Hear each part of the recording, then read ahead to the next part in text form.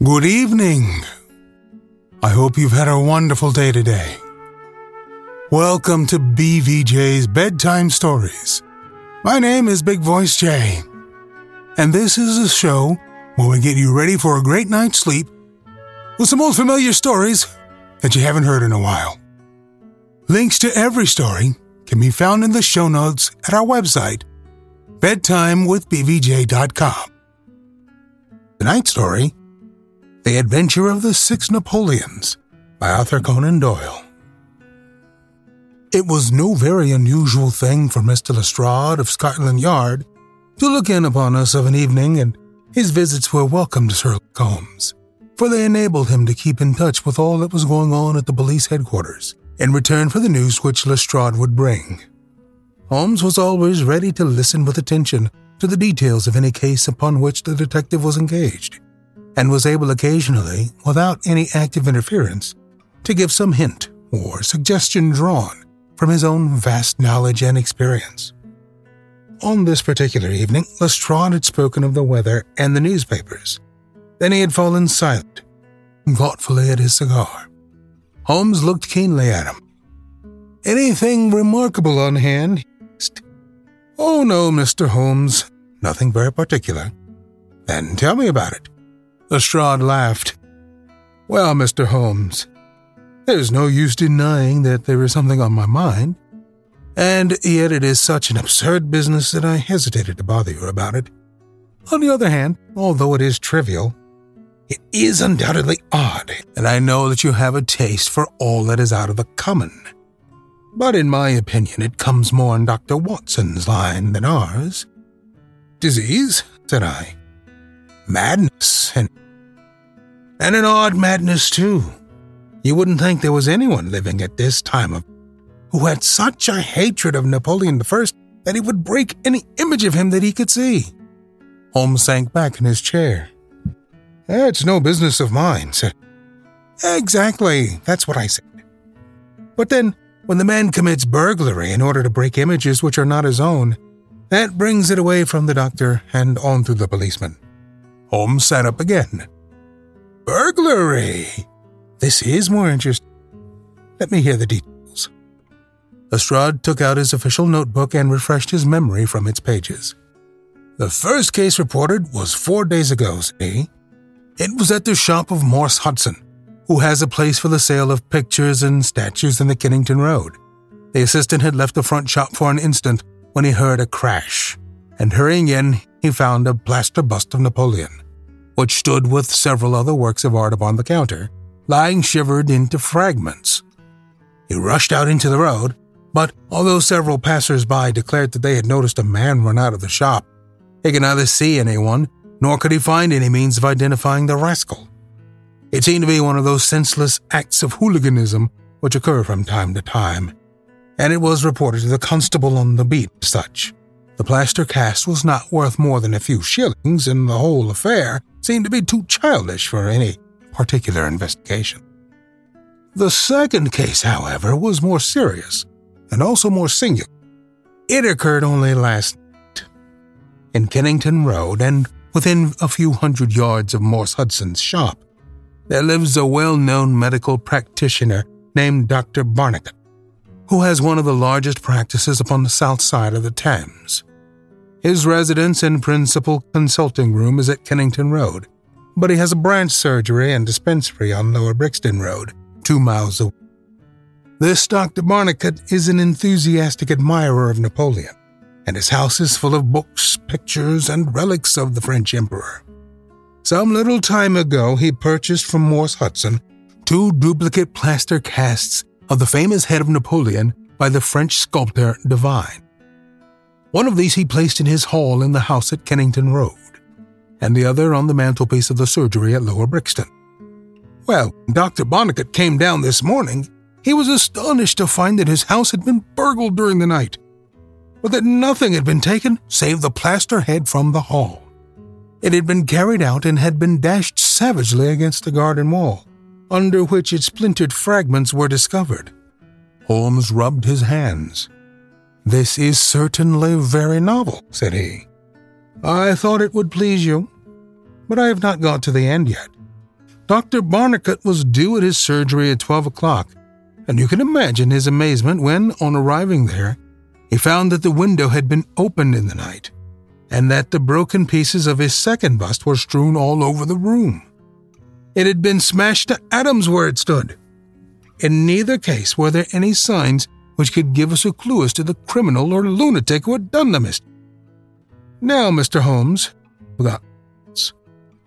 they are singular, not to say grotesque, said Holmes. May I ask whether the two busts smashed in Dr. Barnicot's rooms were the exact duplicates of the one which was destroyed in Morse Hudson's shop? They were taken from the same mold. Such a fact must tell against a theory that the man who breaks them is influenced by any general hatred of Napoleon.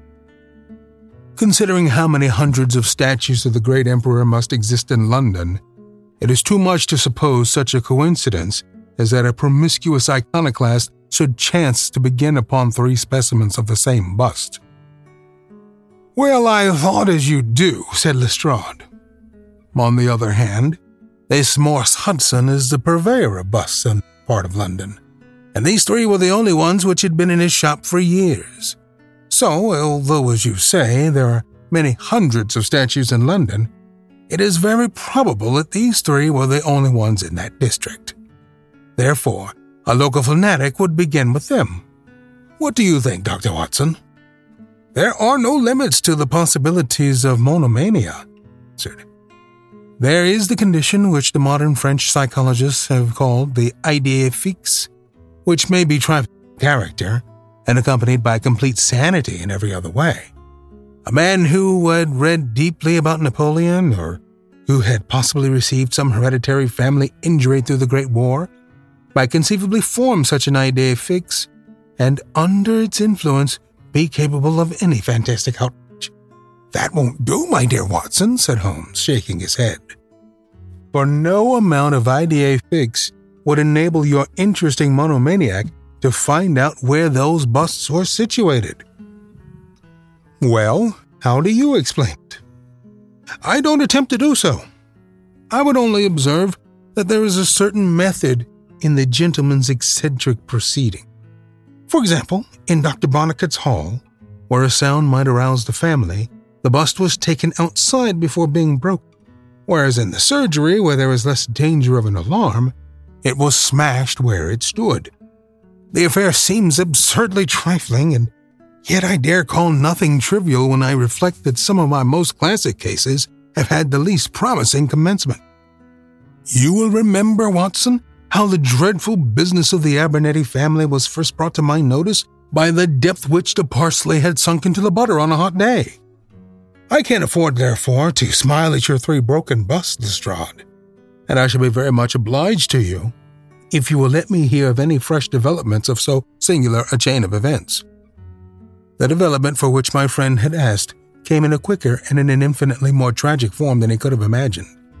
I was still dressing in my bedroom next morning when there was a tap at the door and Holmes entered, a telegram in his hand. He read it aloud. Come instantly, 131 Pitt Street, Kensington. Lestrade. What is it then? I asked. Don't know. Maybe anything. But I suspect it is the sequel of the story of the statues. In that case, our friend, the image breaker, has begun operations in another quarter of London. There's coffee on the table, Watson, and I have a cab at the door. In half an hour, we had reached Pitt Street, a quiet little backwater just beside one of the briskest currents of London life. Number 131 was one of a row, all flat-chested, respectable, and most unromantic dwellings. As we drove up, we found the railings in front of the house lined by a curious crowd. Holmes whistled. By George! It's attempted murder at the least. Nothing less will hold the London message. There's a deed of violence indicated in that fellow's round shoulders and outstretched neck. What's this, Watson? The top step's swilled down and the other one's dry? Footsteps enough, anyhow. Well, there's Lestrade at the front window, and we shall soon know all about it. The official received us with a very grave face and showed us into a sitting room where an exceedingly unkempt and agitated elderly man, clad in a flannel dressing gown, was pacing up and down. He was introduced to us as the owner of the house, Mr. Horace Harker of the Central Press Syndicate. "It's the Napoleon bust business again," said Lestrade. "You seemed interested last night, Mr. Holmes, so I thought perhaps you would be glad to be present now that the affair has taken a very much graver turn." "What has it turned to, then?" "To murder. Mr. Harker, will you tell these gentlemen exactly what has occurred?" The man in the dressing gown turned upon us with a most melancholy face. "It's an extraordinary thing," said he, "that all my life I've been collecting other people's news, and now that a real piece of news has come my own way, I am so confused and bothered that I can't put two words together. If I had come in here as a journalist, I should have interviewed myself and had 2 columns in every evening paper. As it is, I am giving away valuable copy by telling my story over and over to a string of different people, and I can make no use of it myself. However, I've heard your name, Mr. Sherlock Holmes, and if you'll only explain this odd business, I shall be paid for my trouble in telling you the story." Holmes sat down and listened. "It all seems to center around that bust of Napoleon which I bought for this very room about 4 months ago. I picked it up cheap from Harding Brothers, 2 doors from the High Street station. A great deal of my journalistic work is done at night, and I often write until the early morning. So it was today. I was sitting in my den, which is at the back of the top of the house, about 3 o'clock, when I was convinced that I heard some sounds downstairs. I listened, but they were not repeated, and I concluded that they came from outside. Then suddenly, about 5 minutes later, there came a most horrible yell, the most dreadful sound, Mr. Holmes, that ever I heard. It rang in my ears as long as I live. I sat frozen with horror for a minute or two. Then I seized a poker and went downstairs. When I entered this room, I found the window wide open, and I at once observed that the bust was gone from the mantelpiece. Why any burglar should take such a thing passes my understanding, for it was only a plaster cast of no real value whatsoever. You can see for yourself that anyone going out through that open window could reach the front doorstep by taking a long stride. This was clearly what the burglar had done, so I went round and opened the door. Stepping out into the dark, I nearly fell over a dead man who was lying there. I ran back for a light. There was the poor fellow, a great gash in his throat, and the whole place swimming in blood. He lay on his back, his knees drawn up, and his mouth horribly open. I shall see him in my dreams. I had just time to blow my police whistle, and then I must have fainted, for I knew nothing more until I found the policeman standing over me in the hall." "Well, who was the murdered man?" asked Holmes. "There's nothing to show who he was," said Lestrade. "You shall see the body at the mortuary, but we have made nothing of it up to now. He is a tall man, sunburned, very powerful, not more than 30. He is poorly dressed and yet does not appear to be a laborer. A horn-handled clasp knife was lying in a pool of blood beside him. Whether it was the weapon which did the deed, or whether it belonged to the dead man, I do not know. There was no name on his clothing and nothing in his pockets save an apple, some string, a shilling map of London, and a photograph. Here it is. It was evidently taken by a snapshot from a small camera. It represented an alert, sharp-featured simian man with thick eyebrows and a very peculiar projection of the lower part of the face, like the muzzle of a baboon. "What became of the bust?" asked Holmes, after a careful study of the picture. "We had news of it just before you came. It has been found in the front garden of an empty house in Campden House Road. It was broken into fragments. I'm going round now to see it. Will you come?" "Certainly. I must just take one look round." He examined the carpet and the window. "The fellow either had really long legs or was a most active man," said he. "With an area beneath, it was no mean feat to reach that window ledge and open the window. Getting back was comparatively simple. Are you coming with us to see the remains of your bust, Mr. Harker?" The disconsolate journalist had seated himself at a writing table. "I must try and make something of it," said he. "Though I have no doubt that the first editions of the evening papers are out already with full details. It's like my luck. You remember when the stand fell at Doncaster? Well, I was the only journalist in his stand, and my journal the only one that had no account of it, for I was too shaken to write it. And now I'll be too late with a murder done on my own doorstep." As we left the room, we heard his pen traveling shrilly over the foolscap. The spot where the fragments of the bust had been found was only a few hundred yards away.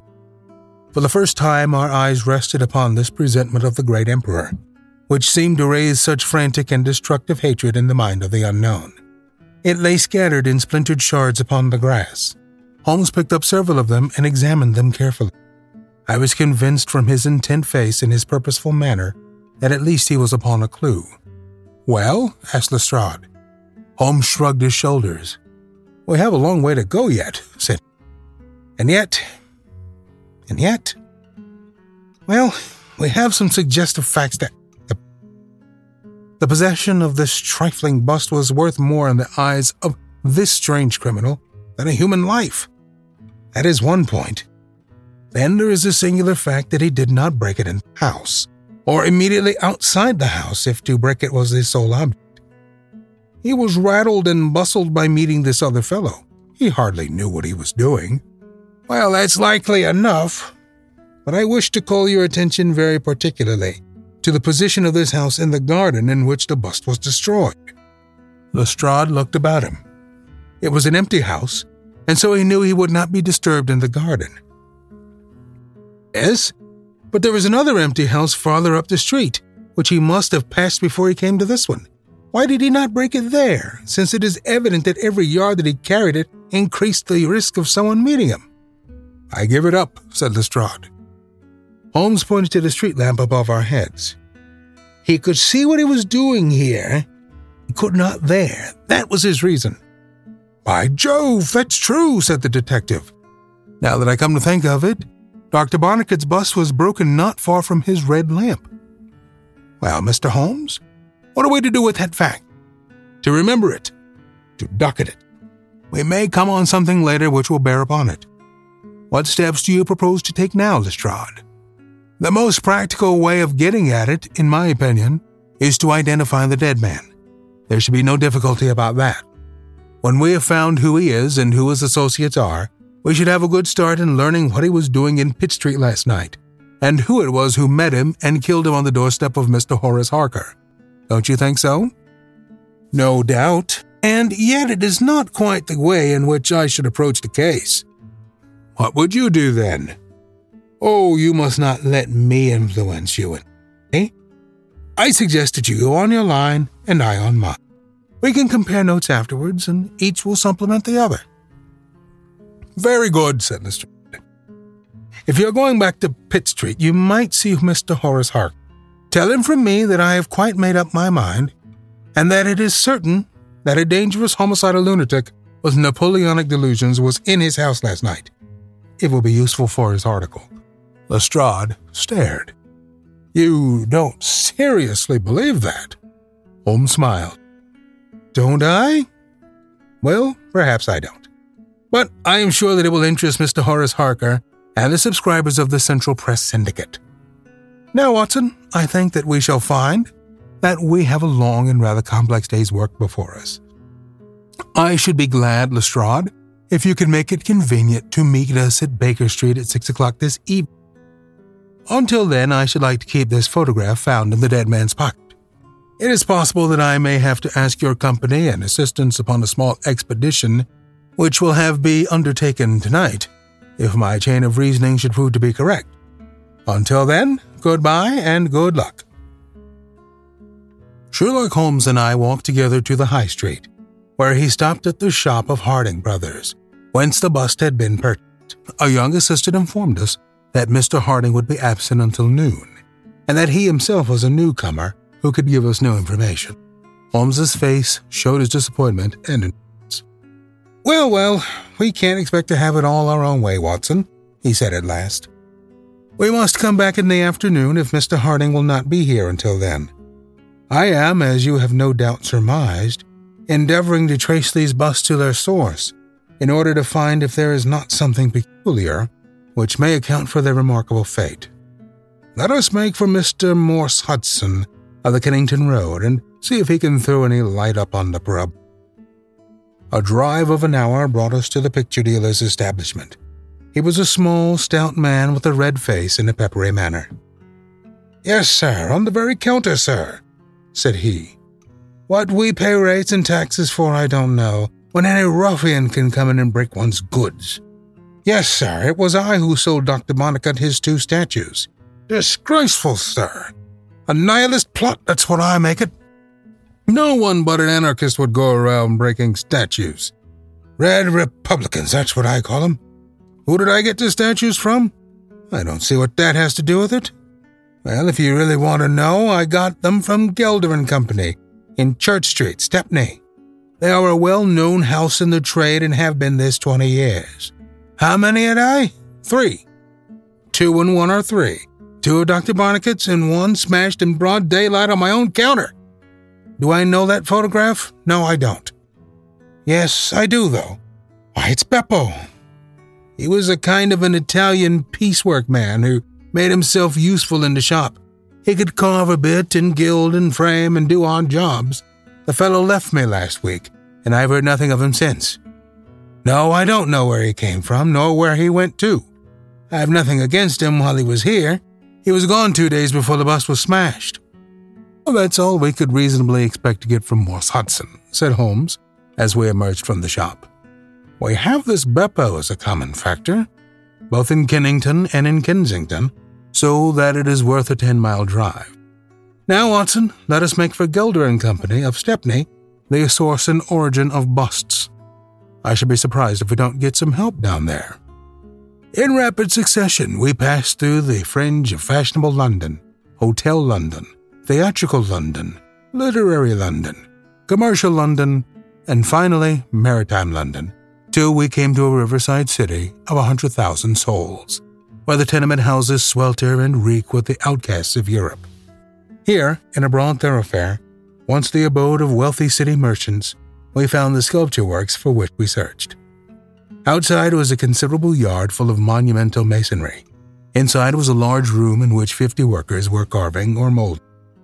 The manager, a big blond German, received us civilly and gave a clear answer to all Holmes's questions. A reference to his book showed that hundreds of casts had been taken from a marble copy of Divine's head of Napoleon, but that the 3 which had been sent to Morse Hudson a year or so before had been half of a batch of 6, the other 3 being sent to Harding Brothers of Kensington. There was no reason why those 6 should be different to any of the other casts. He could suggest no possible cause why anyone should wish to destroy them. In fact, he laughed at the idea. Their wholesale price was 6 shillings, but the retailer would get 12 or more. The cast was taken in 2 molds from each side of the face, and then these 2 profiles of plaster of Paris were joined together to make the complete bust. The work was usually done by Italians in the room we were in. When finished, the busts were put on a table in the passage to dry, and afterward stored. That was all he could tell us. But the production of the photograph had a remarkable effect upon the manager. His face flushed with anger, and his brows knotted over his blue Teutonic eyes. "Ah, the rascal!" he cried. "Yes, indeed, I know him very well. This has always been a respectable establishment, and the only time that we have ever had the police in it was over this very fellow. It was more than a year ago now. He knifed another Italian in the street, and then he came to the works with the police on his heels, and he was taken here. Beppo was his name. His second name I never knew. Served me right for engaging a man with such a face. But he was a good workman, one of the best." "What did he get?" "The man lived and he got off with a year. I have no doubt he is out now, but he has not dared to show his nose. We have a cousin of his here, and I dare say he could tell you where he is." No, cried Holmes. "Not a word to the cousin, not a word, I beg you. The matter is very important, and the farther I go with it, the more important it seems to grow. When you referred in your ledger to the sale of those casts, I observed that the date was June 3rd of last year. Could you give me the date when Beppo was arrested?" "I could tell you roughly by the pay list," the manager answered. "Yes," he continued, after some turning over of pages. He was paid last on May 20th. Thank you, said Holmes. I don't think that I would need intrude upon your time and patience anymore. With a last word of caution that he should say nothing as to our researches, we turned our faces westward once more. We'll continue our story on our next episode. Thank you so much for listening. Good night. Diamond Club hopes you have enjoyed this program.